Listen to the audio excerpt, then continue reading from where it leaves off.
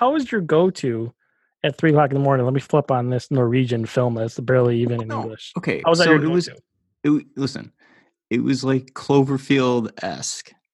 And yeah, it was like their version of Cloverfield, except it was trolls. And it looked interesting to me. And I lurk on Imager, which I'm sure you're familiar with. And people are like, yo, this is actually low-key a good movie. And it was dope. It's just I had to read subtitles. Okay. I think it's time to start the podcast. I can't even get into breaking that down.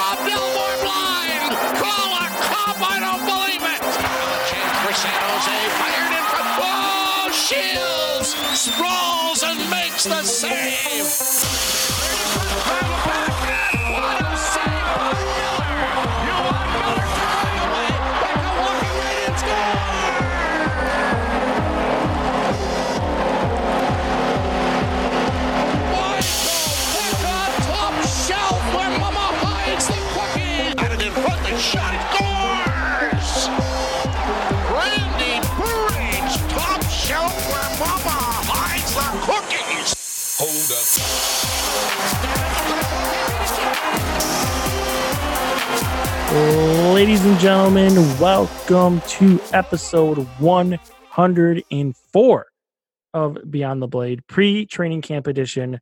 I am your co-host, Chad DeDominicis, and as always, I am joined by Anthony Sciandra and Bill Schake. What is going on this fine evening, gentlemen? I'll tell you, Chad, triple digits. It has a nice ring to it, 104. But training camp, man, I can't believe it's here already, huh? Pretty exciting. Yeah, it's good. It's I'll be at the first practice tomorrow, so that'll be good to kind of get back into it. That usually feels like the first day of school, so it's always interesting to get those juices pumping together. Anthony, I give you credit. You kind of had a really nice article on Krueger, almost at Housley, on Krueger to kind of get the juices pumping a little bit. That was well done and a way to kind of get us back into it. Yeah, thanks. I appreciate that, bud. Yeah, no, it is like the first day of school a little bit. You had all the players with their "What did I do this summer?" sheets, on Twitter. So that's always kind of fun. I like the fact that Rasmus Ristolainen spends his summers on a lake listening to Swedish house music. Like I think Kevin mentioned it on Twitter. I thought that was pretty funny. But yeah, no, the Krueger thing is going to be important. It's, you need a big transition from last season where it was maybe the worst optimized Sabres team I've ever seen. Yeah, I agree. I think he's one of the great, the way to put it, I think I wrote today, is he's one of the great mysteries, kind of going into training camp in the preseason, the season itself. So I think he's one of the topics I think we'll eventually get to today, but there's kind of a handful of things we kind of want to touch on. There's, we're going to talk about the prospects challenge a little bit. We're kind of then get into the training camp part of it. We got a lot of good questions in, so we're going to kind of let a lot of the questions kind of drive our conversation today. So that's going to be kind of how we're going to roll. But, right, like I said, I think we're going to start here is kind of what happened over the weekend, and that was the prospects challenge. There were some players in there that kind of made some good first impressions heading into training camp. Rasmus Asplund, I think, was one of the best players on the team over those 3 games. Victor Olofsson just looked like he didn't belong in the tournament at all. In a good way, of course, not a bad way. In a good way. Arturo Ristolainen looks like he might be legit and the real deal, so that's kind of good to see. And then Will Borgen, I thought he kind of looked good. I mean, beyond that, some other players look good too. Like Dylan Cousins looked fine. I think Casey Fitzgerald had a good tournament. Some other guys too, like options for the roster. I mean, you never know with Cousins, but I would say at this point, I just don't think that really makes sense. But beyond that, those were some guys I was impressed with. And I don't know, Anthony and Bill, how much you guys saw yourselves or kind of what you took away from it.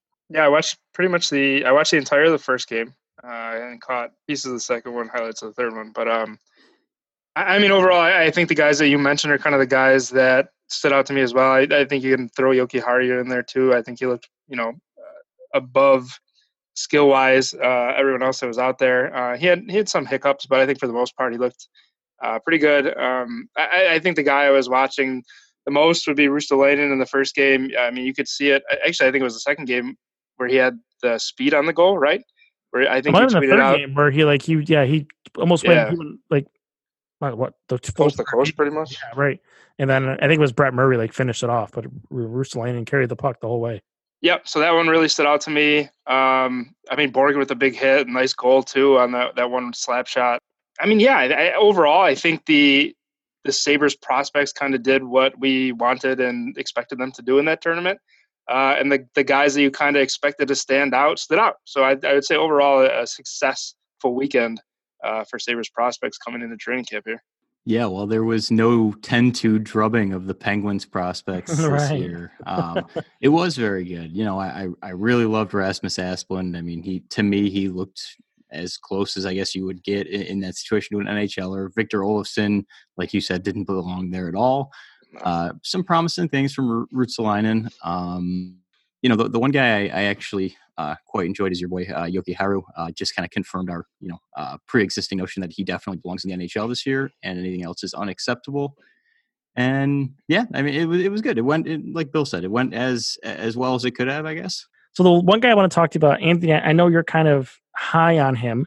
He got a lot of buzz. You know, he's like a Sabres guy or Buffalo fan guy, I guess you could say. Is Matej Pekar. He had a couple goals. He got in that fight. He's kind of that pesty guy where, you know, I kind of think personally, my opinion is I think people kind of get a little bit carried away with him at this point. He's a 4th round pick, hasn't completed a full year of junior hockey. Like, I mean, it's not saying he can't be something down the road. I just think maybe we're getting a little ahead of ourselves here. Like, I don't think he belongs in Rochester at all by any means. I think he should go back to Barrie, but I'm just kind of curious. Self-proclaimed cute. He's self-proclaimed cute. That was pretty funny. That was good. That was one of the funnier things I've heard in a while. That was pretty good. I'm just kind of generally curious of your guys' thought. And like I said, Anthony, I know he's kind of your guy a little bit. Yeah, I'm actually a little ashamed. I forgot about him in a little synopsis there. Yeah, he's cool. I mean, he's fun. He's a fun player. I'm not trying to say he's a guaranteed surefire NHLer, but I like what he brings. I like his pace. He kind of fits that Buffalo cliche, like you were talking about, right? That lunch pail guy that everybody loves. It's why, Jake McCabe is still a folk hero to some people, just because he's, one of the only guys who's going to drop the gloves on this team. But I don't know. I'm entertained by him, and I think that's what I like. He's not. I'm not saying he's gonna be some elite player, but I find him entertaining. I find him fun to watch. I think you said fire. I think fire is a good word for him. I think he seems like a guy who shows up every day. He's going to work hard. He's going to give you his all every day. But I mean, I think I'm kind of in the Chad camp here, where he's a nice story. He'll be nice to follow, but as to actually like end game potential, I just don't know that it's there. I think it's more of a fan reaction to a guy that you want to do well, which is fine. And of course, I mean, guys like that, you do want to, make it and do well. But realistically, I even just looking at the team now, and I know he's probably years away, but I just don't necessarily know how he gets there. Yeah, I mean, as a 4th line guy, I'm fine with it, right? I mean, let him. I don't know. I mean, if he wants to be on a line, I think Kevin from Twitter is always kind of bang the drum. I don't want to steal his thing. It's Pekar, Asplund, Davidson can be a really lethal 4th line for you down the road. So maybe that's kind of what you hope for. I don't think there's anything wrong with that. If he evolves into that as a 4th round pick, I don't think there's anything wrong with that at all. Yeah, as long as the progression's still there. I mean, I'm fine with that too, of course. Right, exactly. All right, so we'll move into the main important piece, the meat and potatoes of the podcast, the real deal.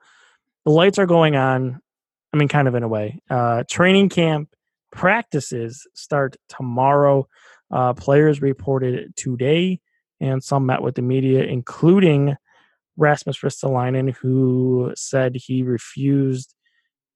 he declined to comment if he asked for a trade, which means that he 100% probably requested a trade. So it's day one of that. You've seen about 3 or 4 Ristolainen articles going through your Twitter feed about him being here, and he's okay with it for now. Just, I don't know, fellas. I feel like this is kind of I guess we'll kind of start with Ristolainen here before we jump into the rest of the training camp things. I feel like it's going to be a story every day. I feel like people are going to be a lot of eyes on him, a lot of questions. And, again, it's something I've kind of talked about. And in a way, I don't feel like it really had to be this way. I think a lot of people going into this kind of thought he wouldn't be here, and yet here we are. So it's going to be interesting how this goes. kind of his demeanor, kind of how the way it plays out in the room, how the coach handles it, how his play is. It's going to be a story, and it's kind of unfortunate because it can be a distraction when it really didn't have to be. And that's kind of where I was going to go with it. This is kind of where fans and media can play a role, because, like you said, I think everyone at this point expected him to be gone. He's here, and the longer he's here, and depending on how he plays, it's going to be questions and stories pretty much every step of the way from here on out. And if that turns even more toxic, or kind of what comes out of it, is going to be really interesting to watch, especially if we get to opening night roster and he's there. I think it's going to be it's going to be a thing. It's going to be a thing for the entirety of him being here, unless all of a sudden he starts playing lights out or something. But who knows that's going to happen. Right. Yeah, Ristolainen, his mere presence there today, it just felt awkward. And I wasn't in the room, but it just, everything you were reading, everything he was saying, it just felt like, yeah, I'm here. Like, what else you want? You know what I'm saying? Yeah, totally. And for a guy who's probably read his name, I mean, he liked and then unliked a tweet about him getting traded on Twitter this summer. So, I mean, the guy is obviously aware of the conversations that have been going on amongst fans. So, I mean, putting myself in his shoes, that's an awkward position to jump into for sure. So, yeah, like Bill just said, it's going to be a little uneasy, right? A little bit of a weird kind of tense situation unless he starts lighting it up and all those talks go to bed. Didn't Eichel say something too? Yeah, he did. Kind of like if he's here, he has to be bought in and that whole thing. And, even the GM kind of was like, he's not going to comment on it. And even the coach was like, well, if he's here, then I'm going to coach him. That's my job. And there's just a whole bunch of just comments in general. Like, I don't know. And kind of to your point, like the way that the comments all are, it's not like everybody's 100% behind him. It's the captain saying, if he's here, he better be bought in. It's the coach saying, if he's here, I'm going to coach him up the best I can. It's just, the whole thing has gotten to a point where, and I think Anthony's right, the word is awkward. The entire thing is just, it's got to be tough for the guy. It's got to be tough for the team, for the coach, and the GMs at some point. He's got to do something, right?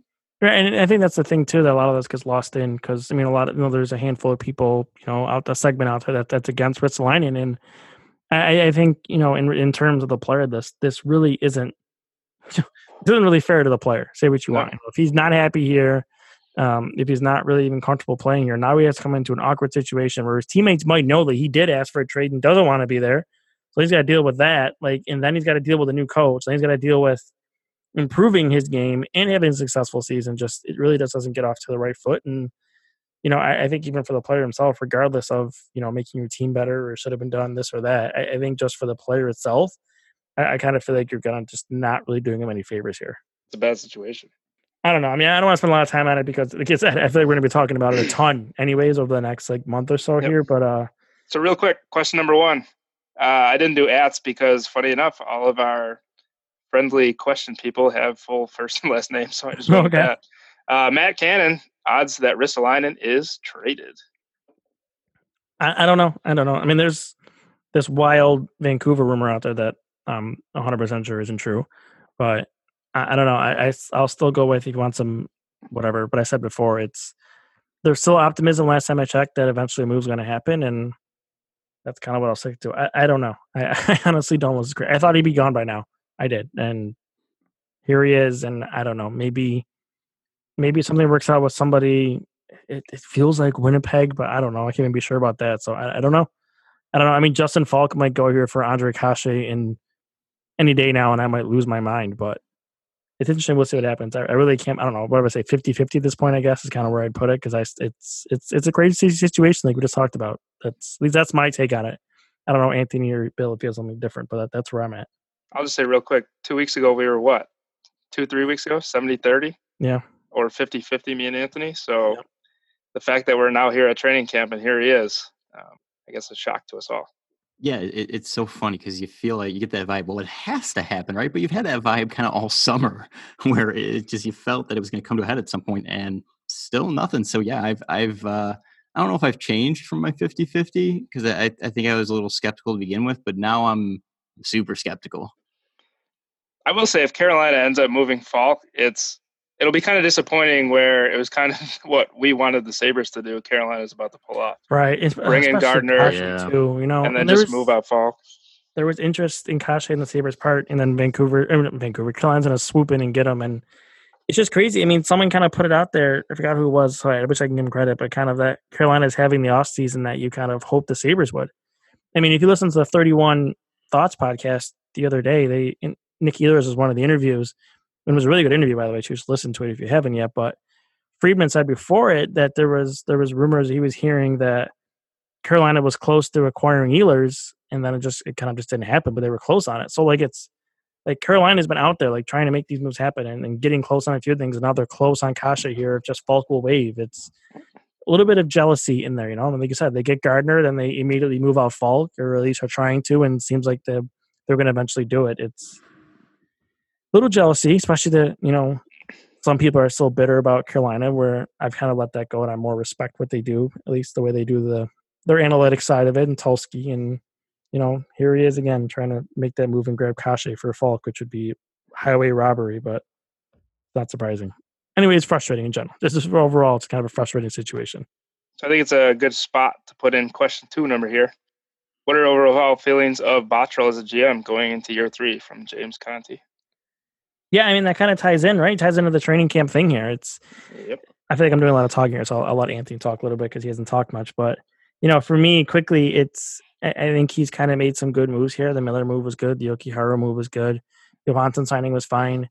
VC, well, I don't love it. It's only a 3rd-round pick, so whatever. But I feel like he didn't go over the top. He didn't make that final move, that big move in the top 6, which they kind of needed, right? That top 6 forward or even another center. So that's kind of my thing. And then one thing quickly, I guess is kind of where I'll pass it to Anthony maybe to dispute me here, because I think he was going to be tagged in on this, is there was a quote where recently, I forgot what, it might have been in Vogel's article, where, Botterill said that he talked about, in his actions, it's not lip service, but something about in his actions that he's shown that he'll play younger players over veterans when push comes to shove. And I personally had to push back on that because when has that happened? Like Matt Molson, that's it, right? That's all I can think of, right, is Matt Molson. Because I remember numerous times last year there was players struggling, veterans, and he refused to call up players, or players would come up for one game or short stints and go back. Like you say that, but honestly, it is lip service because literally the only example I can think of is Matt Molson where he did that. And when the younger players were brought up, it wasn't the veterans that were struggling that were sat.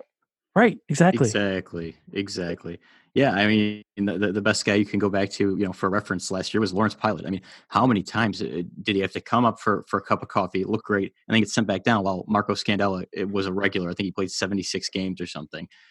So, yeah, I do think it was a little bit lip service. I don't think he has a historical precedent of handling his players that way. But to go back to the question, incomplete grade, I'm not upset or happy with him. It's tough for me to judge a GM when you had a coach the last 2 years who and it's a guy he hired, I get it, but across the board just failed in every discernible way to just optimize a lineup, to get the most out of what he had. So Botterill gets another chance for me, but he's far from he's far from the guy for me. The long term, yes, he's our GM. Oh my gosh, we found our savior. Yeah, and then that kind of gets to the whole big issue, overall talking point of training camp is, this roster was loaded at forward and defense. I mean, I think when I wrote about it yesterday, there was arguably 10 defensemen that are coming to camp that could make the roster, and that doesn't count Hunwick, who's done for the season, Bogosian, who's out for a while, and Pilot, who's obviously, according to Botterill, out until mid-October. So, there's 10 players. The frustrating thing is sitting here today, unless Yokiharu is going to go play on the left side and Scandella is going to sit, he's going back to the minors. He's not going to beat out Miller. He's not going to beat out Montour, and he's not going to beat out Ristolainen on the right side. That's not happening. So he's going back. If Scandella is going to stay, then I don't know. Is Pilot, when he's ready, is he going to come right back up, or is he also going to be in the minors too? It gets back to an article that I wrote about and I reshared yesterday, that it really is with this defense. It's frustrating because it seems like that they are willingly going to ice a defensive group that is worse than what they have to put out there. I mean, you could have Yokiharu, and you can have Pilot, and you can have Scandella out. You could put John Gilmore in, who might be able to get you through until Pilot gets back, instead of Scandella. But I just feel like that's not going to happen.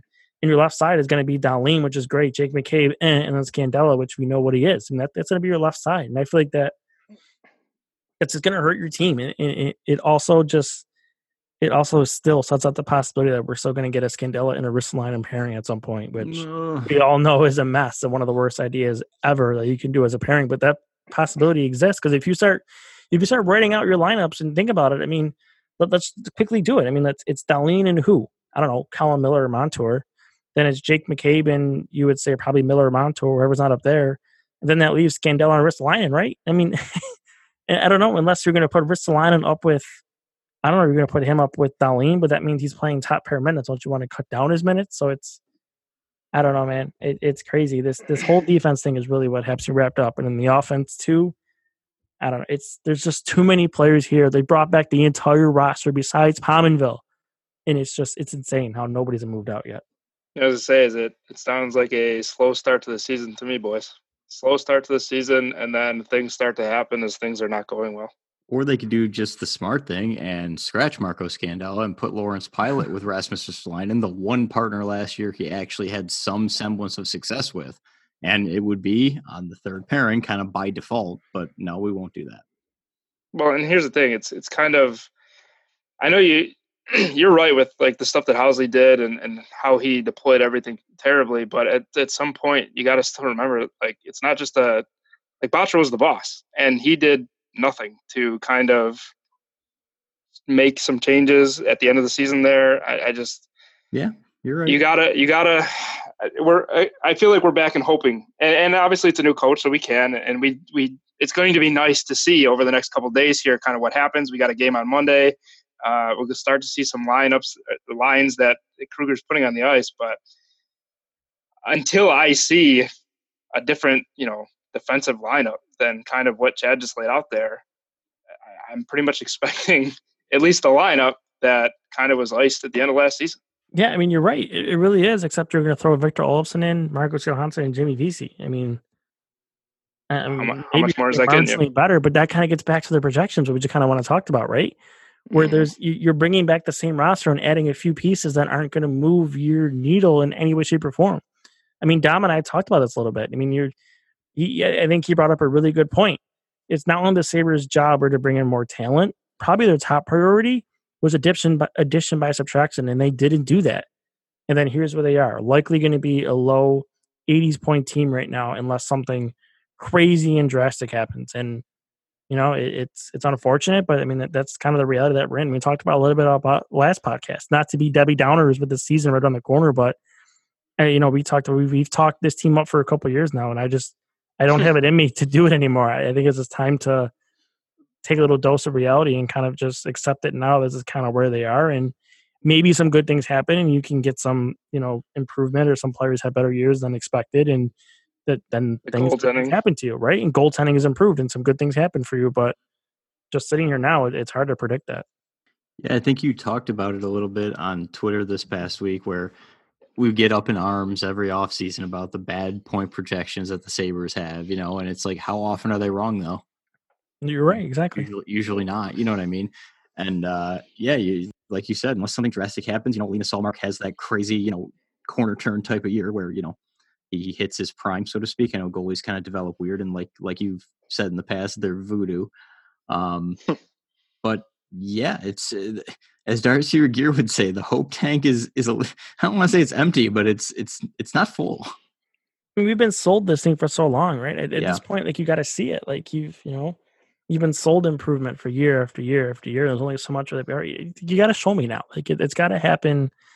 I understand you have these young players, you have this young core, but I don't know, like, you got to build around it at some point here. Like, you have to do something. You have to change something. I mean, you're bringing back a 76-point team and just adding a few.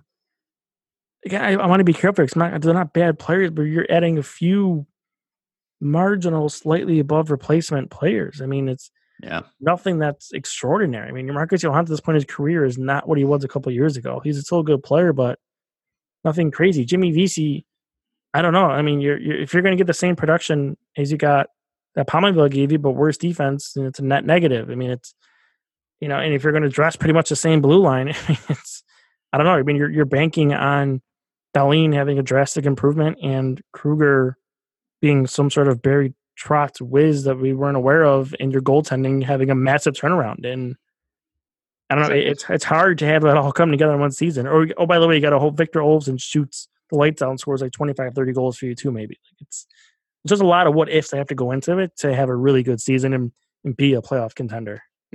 Setting coach up for failure, part 2. I mean, in a way, but kind of, right? Yeah. I mean, it's. I think it goes back to, and I think Anthony put it nicely, that it's kind of just. I feel like this kind of happened last year too, didn't it? Where it's like an incomplete again, where you made some nice moves, you moved some pieces. Even if he moves Risto at this point, you still have so much of the garbage here that you didn't get rid of. Where we're not going into camp for how many years is it now, Chad? 3, 4, where we're saying you have 1 or 2 spots that maybe CJ Smith, maybe somebody can come up and play in, but they're going to have to be lights out to bounce these veterans out. And I mean, and where are you going to stash them all at this point? And that's kind of the other big question too. Like even if they make the right decisions, it's going to be a little bit tough to make it work. Right. You can't. And Keith, from Let's Go Hammocks we have on here, he's making a lot of good points on Twitter. You can't just send them all to Rochester. It's not that simple. It's not that easy. It can't happen. Just loan them. You can't. I'm joking. I know you're being sarcastic, but I'm just reiterating what I said. You can't, because you can only play so many veterans, and you can't have Zemgus Girgensson sitting in the press box in Rochester. Like, why not? That's the way it works. Dad, why not? Because then your GM just shouldn't assign him to a 1-year deal.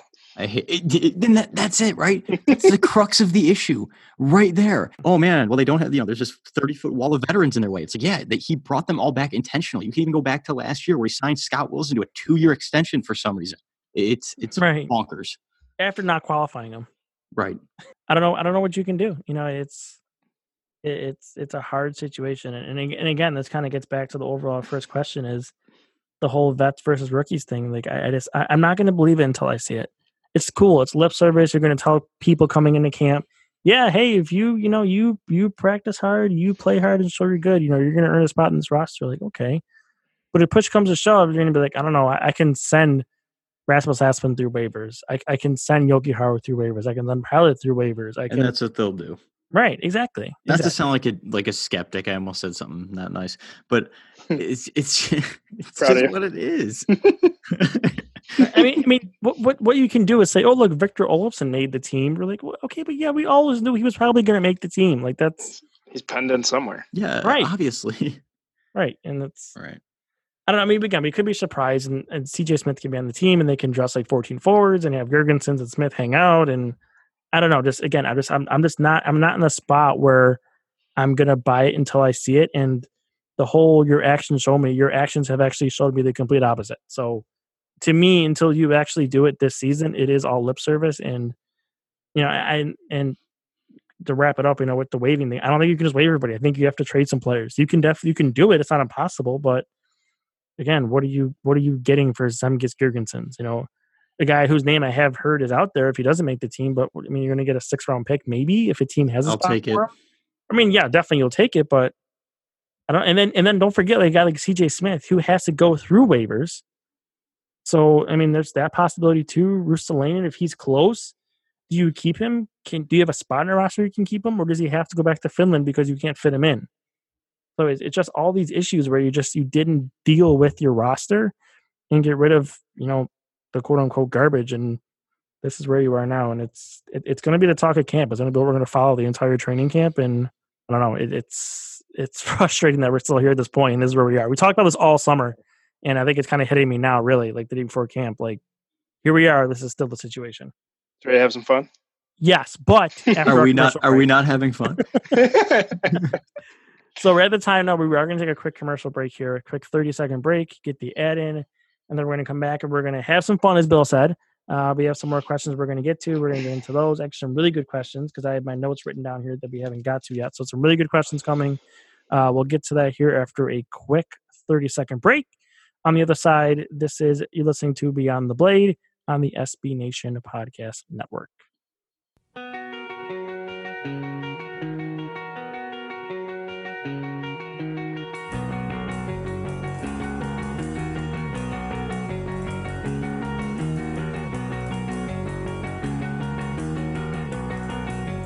All right, welcome back to Beyond the Blade here on the SB Nation Podcast Network. A little Blink-182 playing us in. The song voted on by the fans to play us back in this week. So, Bill, you got everybody all pumped up. You said we're going to have some fun here. So, I know you want to talk about something about the projections too, so I don't want to blow by that either. But what's the fun you kind of have in mind here? Well, funny enough, Chad, the projections are the fun. Oh, okay. Yeah. So nice how that works, huh? But yeah, I mean, projections. Projections are always fun. We're training camp now, so preseason is right around the corner. And funny enough, the regular season is less than a month away. So coming up quickly, fellas. So since Chad, you had your conversation with Dom this week, Dom also 2 days ago tweeted out his point projections for not each of the Buffalo Sabres, but most of the Buffalo Sabres that should be on the team this year. So a couple of them are interesting to me. Some of them high, I believe. Some of them pretty low. So I thought we could have a little bit of fun of kind of higher or lower for goals and points on some of these players if you boys are ready to roll. Yeah, why not? That sounds good to me. Let's go a little crazy here.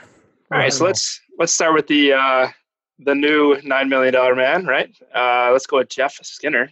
He has 82 games played, 36 goals, 65 points. Anthony, let's start with you.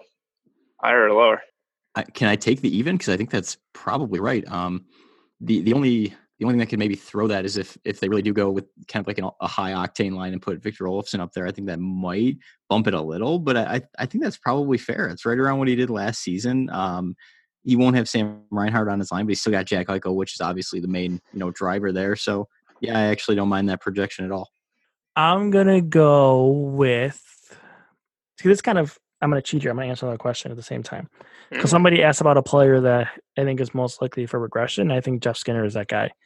I'm not saying he's not going to score a lot of goals. Though. I mean, he's shot 6 goals above expected at 5-on-5. He had a 14.9 shooting percentage. So, I mean, I don't know if he's going to score 40 again. 36 also feels a little bit high for me. So, to be honest, I may take 30, whatever his assists are, and then I'll take the under. But I think that can be made up by potentially, again, like Anthony said, Victor Olofsson or somebody else, Johansson or Middlestad or Reinhardt, and then can make up those points. But for me, I'll take the slight under on that 36 goals, 65 points. So as you mentioned, Daniel did have the question, is there anyone we can expect to have clear regression from the season and what would it look like? Chad answering that question nicely with the Jeff Skinner.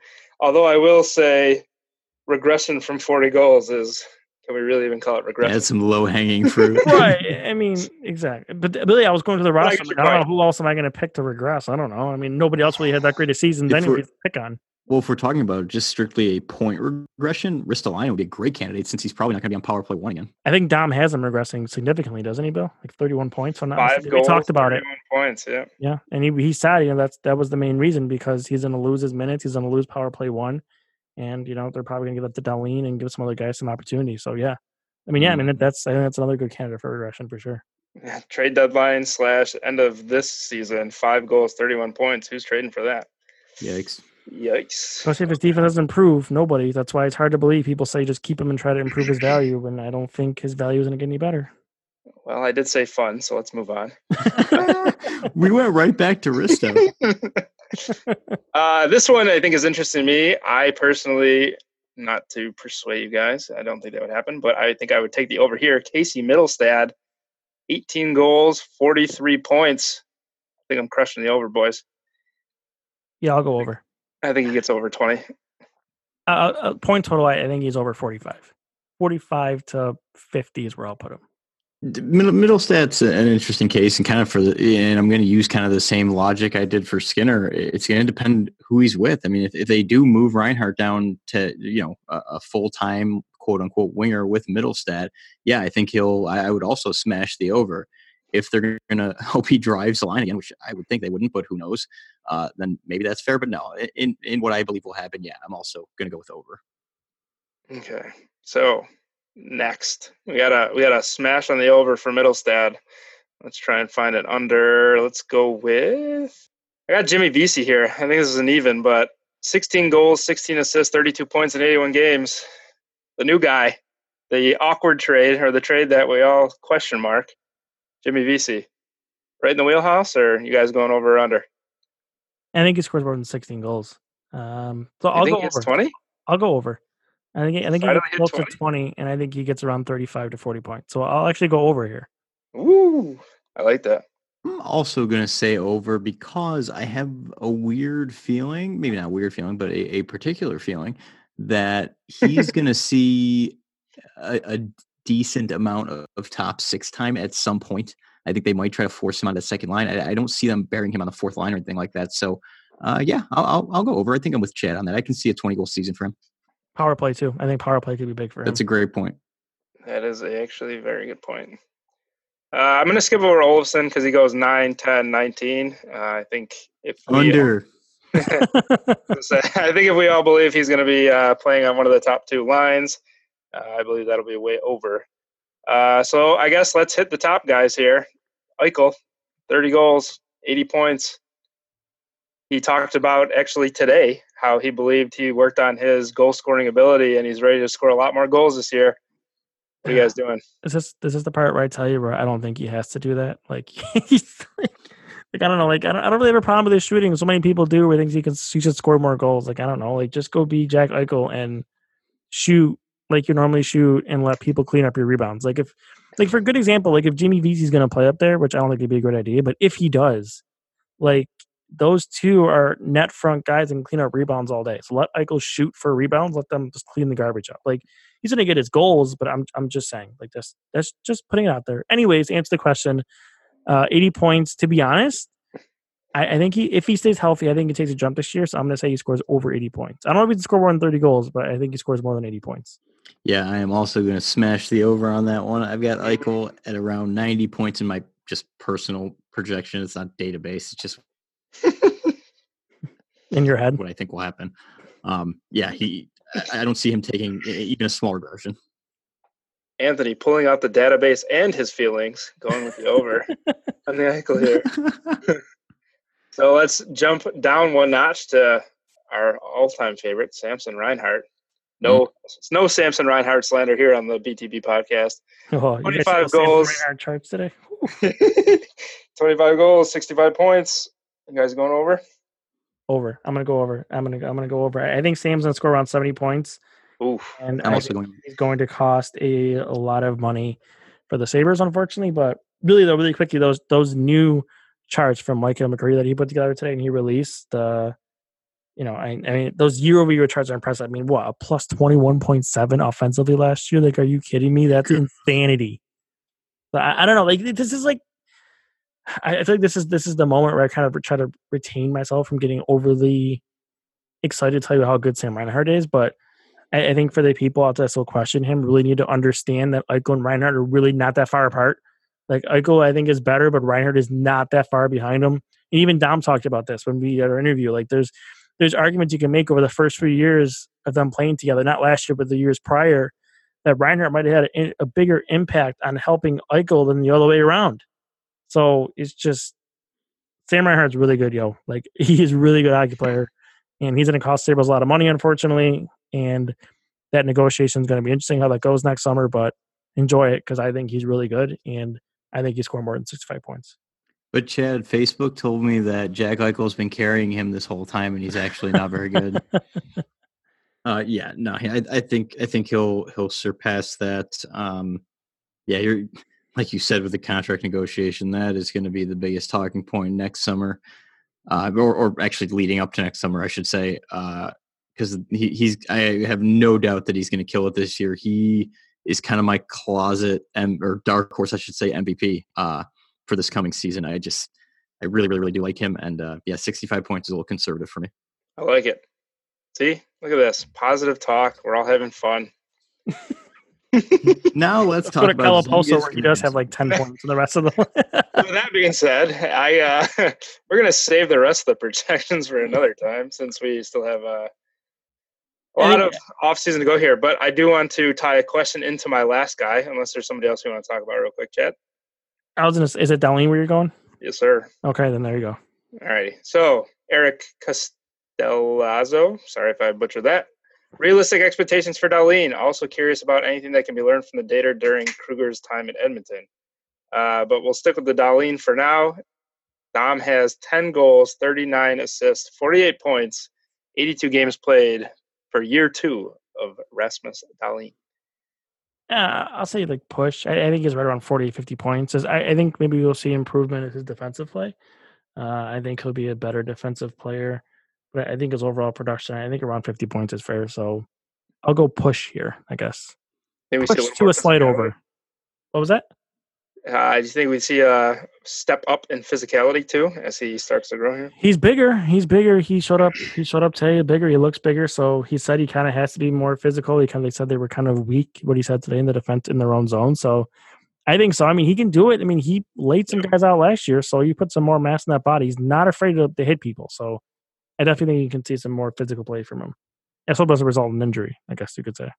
This might be the hardest I smashed the over on this projection. Wow. I'm going to tell you something. I truly believe they're going to let that kid do a little bit run wild this season, if that makes any sense. Freewheeling, as people like to call it.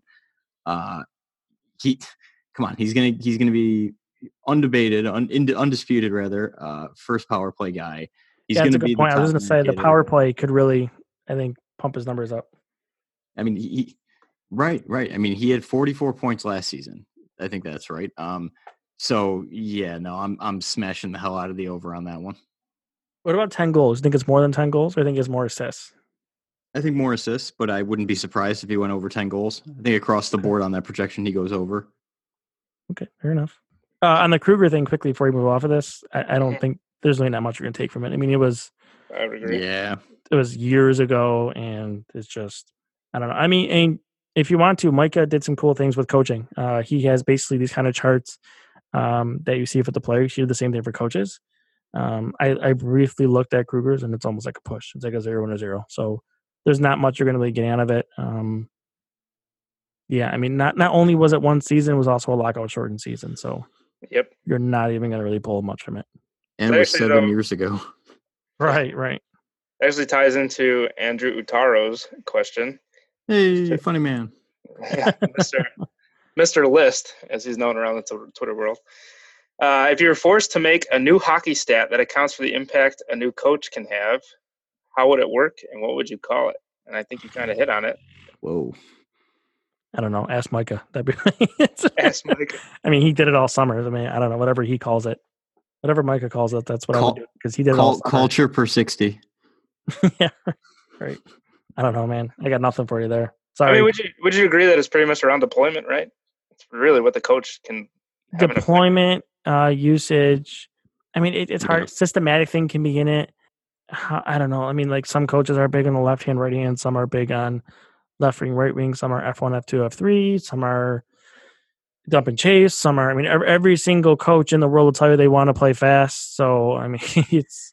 I don't know. I mean, some prefer to dump. Some prefer to play with the puck on their stick more. Some prefer to have a more defensive system. Some prefer to push. So it's, I don't know. It really is hard to measure, like Dom said. So it's tough. And, you know, Micah spent, I think, a whole summer trying to somehow measure and account for it. So. Yeah, I feel like it would be just super intricate. I mean, the data exists, right, where you can see if a team is more prone to being a dump-in team, right, like you were just saying, and historical deployments. But, you know, in the case of Krueger, a guy who, like we just said, hasn't coached in 7 years, and in a time when the data wasn't as sophisticated, that'd be hard. But it would take a lot of work, and you probably wouldn't be able to divulge much from it anyway. So, and who knows how much he's learned over the 7 years that he would change from what he did back then, right? I mean, that's the thing too, from studying the game itself, what he's learned from, you know, being in the Premier League in Southampton, some of that stuff he wants to bring and kind of utilize. And, you know, I just think Krueger was an extreme wild card. And it's hard to gauge anything out of that. But even it's all, I mean, coaches, I mean, it's crazy. I mean, coaches win the Jack Adams and then they're fired the next year. So, I mean, you know, coaching, it's so up and down. It's hard to predict. And, you know, I give Micah credit for trying to put something to it because, you know, if you read that whole thing you wrote out today, which is long, but also a lot of impressive, good information, I think he did a good job with that. But that's the best answer I'm be able to give in any way type of coaching stat. Good stuff. 4 left. You want me to just rattle them off? Hit them all. Let's go through it. Aaron Coulter, what would constitute for you guys for a successful training camp? Nobody gets hurt. Yes. That's what I was going to say. It's a boring answer, really but it's the right answer. Yep. And I guess for me, it also would be a glimpse into maybe what we're about to see this season. Brad Urbanowitz, can you guys discuss why Jack needs to play more on the defensive side more and more and more? I actually took notes of that today. So I was ready for this question. I saw that one. So I'll kind of jump in first here because I recently wrote an article about it. So I kind of have information lock and key here. But even, Micah's new charts today where we had that new information in there where some of that coaching aspect is added in, some teammates information. That's in general, a whole bunch of stuff he takes into his charts. If you look at it, the year over year, the last 2 years, Eichel has actually been a negative, which means good, defensive impact player. So he's a negative shot suppression player when defensively. So, I mean, there's the last 2 years with Housley, he's been over a 60% zone start guy. I think he needs to be around 55%, I think, moving forward. And I think that 55% or lower. He definitely will get more offensive zone starts. That's just the way it is, and that's kind of how it should be. He saw more defensive zone starts at the end of last season. I think he did well with that. His numbers didn't really drop. He was still productive. Just the thing is, he's at that age now. He's been in the league long enough where I think he can accept some more responsibility on the ice. I think he can handle it. He is one of the best transition forwards in the league, especially in terms of zone exits with the puck. So, if he loses a draw, his faceoff percentage isn't great, but I think he still has the ability to go get the puck and then get it out of the zone on his own. And having hopefully better defensive partners, I think, will also help him too in that aspect. So I think you need to find ways to take pressure off of Larson to not be a 84% defensive zone start guy. So I think it kind of starts with Eichel taking some of that responsibility. And in Bill, this is right up your alley, man. Penalty kill threat, right? I was hoping you'd go there. Let him get out there. Let him. Again, I talked before. I wouldn't do it all the time. I don't want to risk injury, but I think maybe at the end of a power play, maybe right off the draw, kind of to get that something out there. Even in certain game situations, if you're trailing, to get him out there and give opportunities to try to create scoring chances because he's shown he could do that. He's done it before last year when he's given the chance. So that's where I'm at it. I think that's a no-brainer. I think he's ready for it, and I think this coach has to embrace that and let him do that. Weaponize it, baby. Weaponize everything you can. Offense is the best defense. Mm-hmm. Yeah, there's no need to protect Jack Eichel. You know what I mean? If that makes any sense. I think that deployment strategy is kind of what you'd use for a guy who needed sheltering in the defensive zone, and he doesn't. You know what I mean? He's like you just said, one of the best transition players, probably the best on the team. So yeah, the opportunity is there to deploy him as an all-around center, and he's capable of doing it. So yes, I do believe he needs to play in the defensive zone more than he is, but then it's kind of a fickle balance, right? Where, 60% is high, no doubt, but you don't want him deployed 50-50 because it's a little bit too much the other way. So like you just said, 55% sounds right. And I am also an advocate of Eichel on the PK. I think he's capable of it. I think it would have nice results. Let him use that long stride. Alrighty. Last two. Wu-Tang. Hypothetically, let's say Cousins is 100% is in for the whole season. Where do you see rank amongst Sabres forwards, generally ranking them best to worst? This one I actually find interesting because I want to hear what you say, and then I have a follow-up. It's hard for me. I don't want to cop out here one way I am. It's hard for me because I just don't see it as realistic. But, I don't know if he's – it's hard because I'm trying to project where an 18-year-old kid is going to be right at juniors, right? It's – especially a kid who didn't get a full offseason with that thumb injury either. That kind of, I think, right. This a little bit. It's hard, I don't know. Realistically, what is he, a third-line player probably? So what does that make him, around a 9th or 10th best player, I would say, realistically on this team? So I don't know. It's hard. Maybe I still have better answers than I will. It's just hard for me to get my head around it and kind of realistically do that when I just don't think there's a good possibility of that happening at all. Yeah, I think it would bode really poorly for him. I don't think there's enough talented wingers right now to kind of support a young player in Middlestat, let alone an 18-year-old in Cousins. It's just Sabres aren't built for that right now. So and you can't shelter two forwards, right? You got to kind of, in a way, still shelter Middlestat. You can't shelter another center. Yeah, unless they're going to put him on the wing. Right. Unless they're, and they wouldn't move one of them to the wing, not this early, I don't think. So, yeah, if I don't think it's going to happen. I don't think it's realistic. But if it were to happen, I think it would bode horribly. I agree with you, both of you, 100%. I think when I read this question, I think what I was trying to get at is that so much of the dead weight wasn't cut off that you guys would say that he's better than, he's a top 12 forward, meaning that, you know what I'm saying? I'm not even sure he is, though, to be honest. I mean, really, I don't. I mean, maybe I haven't seen him in a training camp against NHL talent. Just I don't know. I mean, and what you want Dylan Cousins to do for you? I mean, I don't. He needs He's going to play Johan Larsson's on the fourth line. I mean, you need him to be a scoring center. Right. So I don't know, and it's hard unless you're gonna like cover him with like Sherry and Rodriguez, something like that. I don't know. I just again it gets back to the point where I can't shelter two centers right now. Like I got to fix Middlestat, and then I'll worry about Cousins next year. That's kind of where I'm at right now. Last one, and I saved this for last because the 50th. He's the longest Sabre that would have still be here. Just Rob. Do you think it's more likely that Pominville gets an offer after the season starts? Give him some time to see how camp shakes out with the younger players, which vets they can ship out if they can. Pominville is already a known quantity. Well, listen, I think you know that my whole stance on it is he should be playing somewhere in the league this year. Now, he really only wants to play in Montreal or Buffalo, it appears. But honestly, Matt rated the situation. I think the only way he is in Buffalo this year is if there's some sort of rash of injuries and they need to sign a forward. Then I think he's brought back. But other than that, I don't see, which is a shame because he did a good job last year, and I still think he still has some left in the tank. And he still, I think, could make sense to play with Eichel and Skinner this year if you put him up there to start and then kind of rotate him to the lineup. I think he could still be an impact forward, and some nights maybe he's your 13th forward on back-to-back nights. You rest him to kind of make sure he's ready for the entire season. So I don't know, it's a shame, but I realistically don't think it's an option unless there's some sort of injury run here. Yeah, there's just too many heads. It's unfortunate because I think he's better than a lot of them. Yeah, I mean he definitely has something left in the tank. I think all three of us are pretty, relatively high on his performance from last season.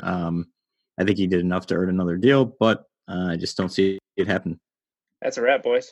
Thanks to everyone that reached out and submitted questions. Very good this time around. But yeah, good stuff. Great questions. Very good questions. I mean, like I said, and the questions were so good. I said to Bill earlier when they were kind of coming in, I was like, maybe kind of this week we just let the questions kind of gather conversation. I think they did a good job, and I think there was a lot of good discussion off of those questions. So it was definitely helpful to get those to come in. Everyone's getting back into preseason/regular season form.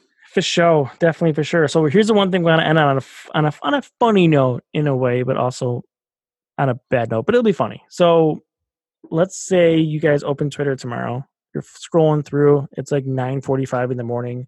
What is the one thing you don't want to see me tweet about the lineup tomorrow? Anthony, you can go first.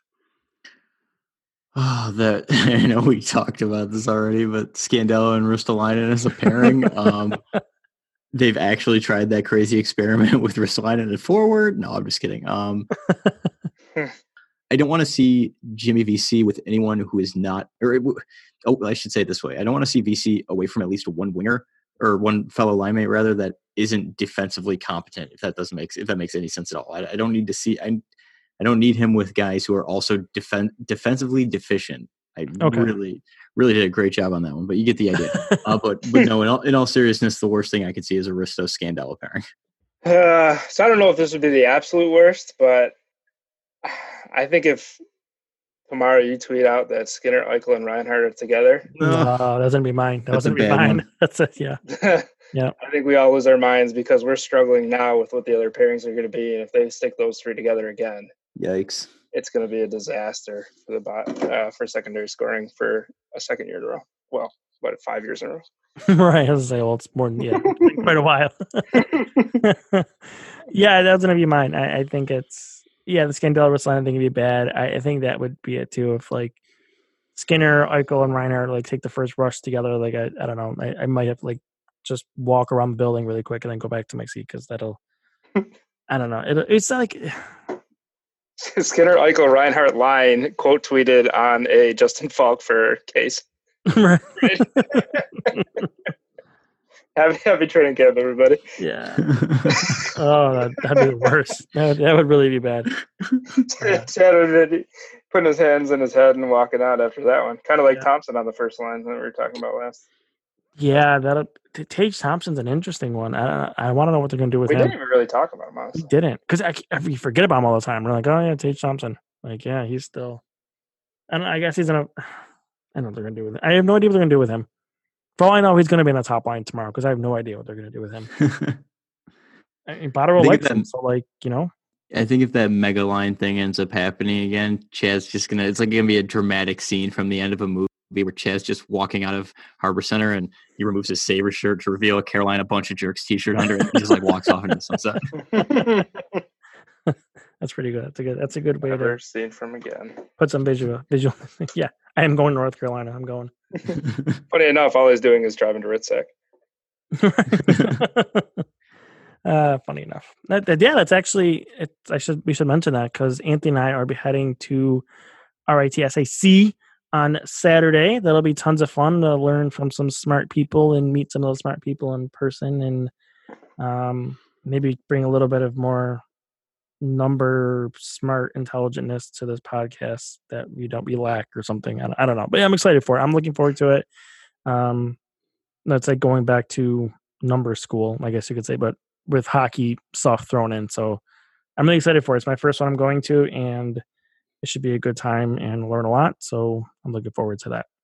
All right. So that'll be a wrap on episode 104 of Beyond the Blade. Again, the preseason edition pre-training camp edition. I guess preseason edition too. Either way, whatever. It's pre-something edition. So I'll do my little spiel here at the end. Make sure you're following everybody on Twitter at Sciandra Sports, at CMD DeDominicis, at BTB Hockey. I think and at Bill Shockey for Bill, even though he's never really on there unless he wants to throw jabs at us randomly. And that Bill's not really on there, so make sure you're following everybody. Make sure you're rate, share, subscribe, iTunes, Google Play, Spotify. I know Spotify was an issue last time, but that feed has been corrected. So for those Spotify listeners out there, you should be good to go on that. And yeah, I think that's it. So I have 3 analytics interviews next week. I know Anthony has a few of the divisional interviews coming up next week as well. And then we'll try to get a normal podcast back out. There's a preseason game Monday and Tuesday, so we'll probably get back together after that. So that is going to be a wrap this week. Thanks for listening again. Thank you for the questions that came in. Really appreciate it. I hope you enjoy the conversation here. Enjoy training camp. Enjoy preseason hockey. It's nice to see hockey back again. So a lot more to talk about, a lot to chew, lots to dive into. Should be interesting next month here leading up to the regular season. So we will talk to you again very soon. Thanks for listening. For Chad, Bill, and Anthony, we are out of here. See ya. See you.